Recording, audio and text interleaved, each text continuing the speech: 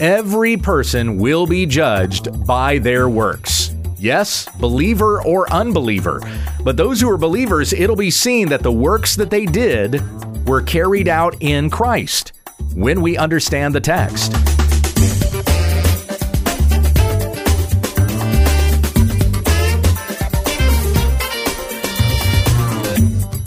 This is When We Understand the Text, a daily study in the Word of God, that we may be conformed to the image of Christ.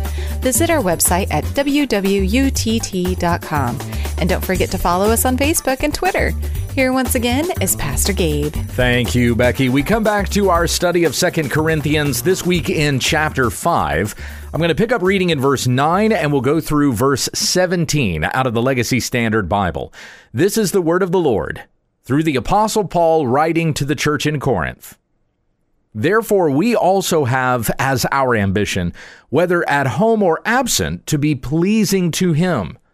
For we must all appear before the judgment seat of Christ, so that each one may be recompensed for his deeds in the body, according to what he has done, whether good or bad. So then, knowing the fear of the Lord, we persuade men. But we have been made manifest to God, and I hope that we have been made manifest also in your consciences.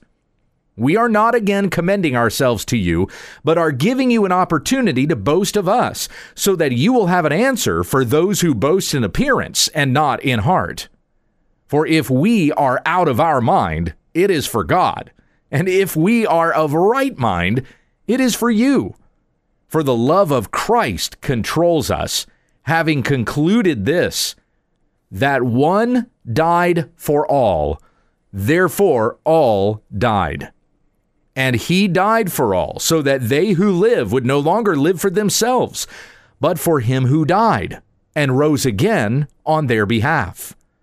Therefore, from now on, we recognize no one according to the flesh, even though we have known Christ according to the flesh.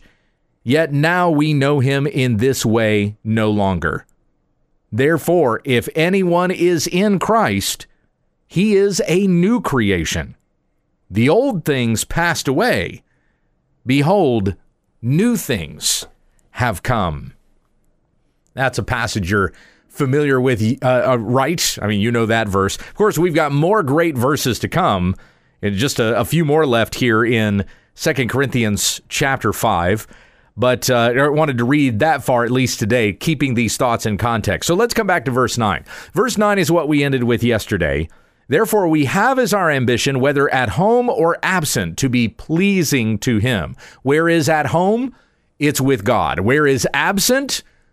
That's our current state.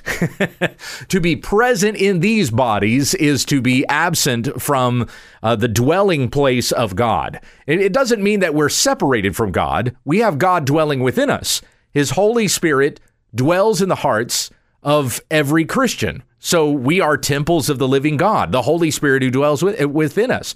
Christ came, whose name is Emmanuel, which means God with us. So we have God dwelling with us. But Paul is speaking here about being in that place of God forever, in his presence, in his holiness, praising his name for eternity. We're not there yet, so therefore we're absent from the presence of God. We are present in these bodies in which we live. We would be at home if we were present in God's presence. Present in his presence sounds redundant, but yeah, okay, you get the point. That's what Paul is saying in verse 9. So we have that as our ambition, and Paul says we also have as our ambition to be pleasing to him, whether we are with him or whether we are in these bodies. Now, how would we be pleasing to God in his presence? Well, that was exactly what I just stated, that we would be celebrating him. We would be praising him and glorifying in his name forever. So we want to be pleasing to God in his presence, absolutely. But we want to be pleasing to him in these bodies that we are presently in, because we are to live as holy sacrifices unto the Lord. Christ sacrificed himself for us. He gave his body for us. So we must also give our bodies as living sacrifices. He died for us. We are to live for him. That's Romans 12:1. Therefore, in view of God's mercies, present yourselves to God as living sacrifices, holy and acceptable to God in your bodies. And this is your spiritual act of worship. So we want to be pleasing to him in these bodies. We want to be living sacrifices unto God. For, Paul says, going on into verse 10, we must all appear before the judgment seat of Christ, so that each one may be recompensed for his deeds in the body. So Paul is pointing out here, why is it good that we live for God? Because we are all going to receive at the final judgment according to the deeds that we did while we were in the body, according to what he has done, verse 10 says, whether good or bad. So everyone, when they die, will stand before God in judgment. We often think of it as, no, only those who did not know Christ will stand in judgment, right? Well, no, they'll fall in judgment. We will stand in judgment because we have Christ, whose righteousness has covered over us so that we will not perish on that day of judgment. Those who do not have Christ will perish. We're still going to receive judgment. We will not receive wrath. So recognize the difference between the two. We'll stand in judgment before God. Each one will receive according to the deeds that he has done. If we are in Christ, it will be demonstrated that the deeds we did were of Christ, not of ourselves. Not self-righteousness, but it was a demonstration of Christ's righteousness, which we wear. As Paul is going to get to at the end of the chapter, verse 21, he made him who knew no sin to be sin on our behalf, so that we might become the righteousness of God in him. As Paul says in Romans chapter 13, we are to put on Christ. And Jesus said to the churches in Revelation chapter 3, to the church at Laodicea, I tell you to buy from me white garments so that you may be clothed and your nakedness will not be seen. This white garment that we are to clothe ourselves in is Christ's righteousness. We will be judged for our works. Now, if you are of the Reformed persuasion, that statement might seem a little bit kind of like, ugh, to you. And I can't believe you just said that. We'll be judged by our works. I thought we're saved by grace through faith and not of our works. Yes, we are. Absolutely. We're saved by the grace of God through faith in our Lord Jesus Christ. This is not of ourselves. It is the gift of God, not a result of works, so that no one may boast. Ephesians 2:8 and 9. This is the justification that we have before God. By faith in Jesus Christ, we are justified, but we're still going to be judged by our works. Everyone's going to be judged by their works. But what kind of works did we do? Were they works that were done out of our own righteousness? Or were they works that were done out of Christ's righteousness? Because, see, we have no righteousness of our own. As it says in Isaiah 64:6, even our best deeds are as filthy rags before a holy God. But if we're attempting to attain salvation through our own righteous deeds, like what we think is righteousness, we're going to fall far short. We will be self-condemned because we claim to be righteous when we were not. We thought we could save ourselves by our works, and our works will never meet the standard of God's holiness. You can never work yourself to that level of holiness that is God. It is only through Christ that we are washed and made holy in the eyes of a holy God. So the works that we do, may they be done in the righteousness of Christ, not of our own righteousness, but of a borrowed righteousness, that which is given to us by faith in our Lord Jesus Christ. Titus 2:14 says that Christ gave himself for us, that he might redeem us from all lawlessness and purify for himself a people for his own possession, who are zealous for good works. So if you belong to Christ, you will desire to do the works that Christ did. As it says in 1 John chapter 2, if we are his, then we ought to walk as Jesus walked. And I mentioned Ephesians 2, 8, and 9 a moment ago, going on into verse 10. For we are his workmanship, created in Christ Jesus for good works, which God prepared beforehand that we should walk in them. And I mentioned also Jesus addressing the churches in Revelation. It's in chapter 2 where Jesus is addressing, hang on here, it was the church at Thyatira, where he says, I am he who searches the minds and hearts, and I will give to each one of you according to your deeds. That's Revelation chapter 2, verse 23. And in fact, at the end of the book of Revelation, we read about great books being opened up and the people being judged by the works that are written down in the books. This is Revelation chapter 20, starting in verse 11. Then I saw a great white throne and him who sits upon it, from whose presence earth and heaven fled away, and no place was found for them. Then I saw the dead, the great and the small, standing before the throne, and books were opened. And another book was opened, which is the book of life. And the dead were judged from the things which were written in the books, according to their deeds. And the sea gave up the dead which were in it, and death and Hades gave up the dead which were in them, and they were judged, every one of them, according to their deeds. And death and Hades were thrown into the lake of fire. This is the second death, the lake of fire. And if anyone's name was not found written in the book of life, he was thrown into the lake of fire. So our works, the things that we have done, are being written down in heaven. Jesus said that everyone is going to have to give an account for every careless word that he has spoken. The words that you have said are being logged in heaven. Woo.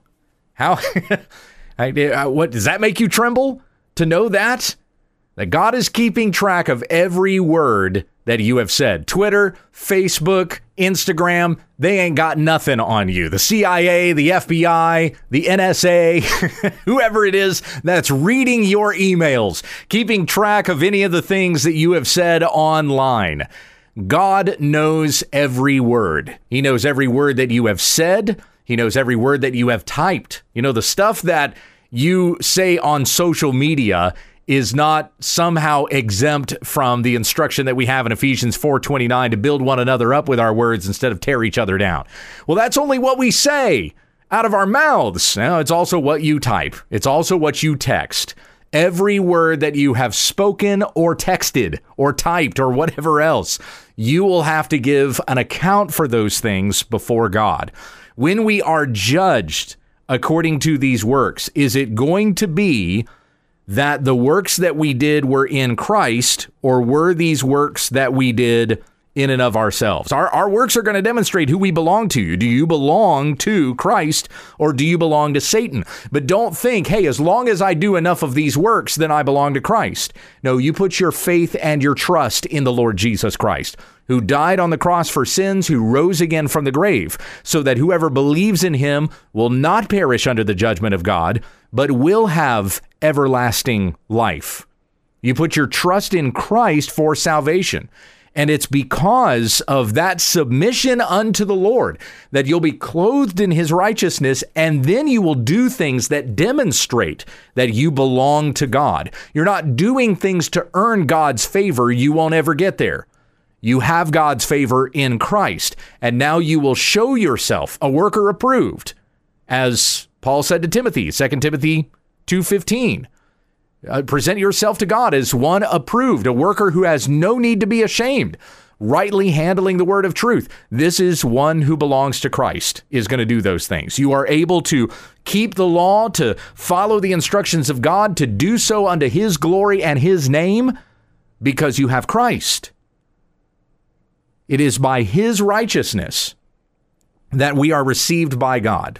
And so if we wear his righteousness, we're therefore going to demonstrate his righteousness, that these things have been carried out in Christ. We desire in our bodies to be pleasing to him. As Paul said again in 2 Corinthians 5:9, for we must all appear before the judgment seat of Christ, so that each one may be recompensed for his deeds in the body according to what he has done, whether good or bad. Now, this isn't the first time that Paul has said that to the Corinthians. When you go back to the previous letter, 1 Corinthians chapter 3, beginning in verse 9, Paul says, we are God's fellow workers. He's talking about himself and Apollos here in context. You are God's field, God's building. According to the grace of God, which was given to me like a wise master builder, I laid a foundation and another is building on it. But each man must be careful how he builds on it. For no one can lay a foundation other than the one which is laid, which is Jesus Christ. Now, if anyone builds on the foundation with gold, silver, precious stones, wood, hay, straw, each man's work will become evident, for the day will indicate it, because it is revealed with fire, and the fire itself will test the quality of each man's work. If any man's work which he has built on it remains, he will receive a reward. If any man's work is burned up, he will suffer loss, but he himself will be saved, yet so as through fire. Do you not know that you are a sanctuary of God, and that the Spirit of God dwells in you? So we will stand before God in judgment. Our works will be tested. They will be examined by fire. And those things that we have done which are good will remain and will be our treasure and our reward for eternity. But those things that we did not do that were unto the Lord, they will be burned up and we will suffer loss. Now, what Paul is saying here in 2 Corinthians 5:10 rather, where he says, each one may be recompensed for his deeds in the body according to what he has done, whether good or bad. This is probably talking about those who've done good works have done so in Christ. Those who've done bad works were not in Christ. But again, Paul had said to the Corinthians before about this testing, this examination that would be done before God, that even we as Christians must stand before him in judgment. If we are in Christ, we have nothing to fear of that judgment. But may the things that we do, even in our bodies, still be unto the Lord, for it will be unto our reward if we do those things that Christ has instructed us to do. Verse 11, so then, knowing the fear of the Lord, Paul says, we persuade men. But we have been made manifest to God. In other words, everything that we have done, the genuineness of our hearts is known before God. That this is not about ourselves, but it is to the glory of his name. And Paul goes on to say, and I hope that we've been made manifest also in your consciences, so that you may know this has been for you. We are not out here doing this for us. Keep in mind that Paul is contrasting himself with the false teachers, and the Corinthians would know that. They know exactly who Paul is contrasting himself with, because many of those Corinthians there in that church have been taken by these super apostles who come boasting in themselves instead of boasting in Christ. Their consciences are not clear because what they have done has been self-centered, whereas Paul has been sacrificial in that he is given even of his own health, of his own body, that he might bring the gospel to the Corinthians and they may know the truth and so be saved.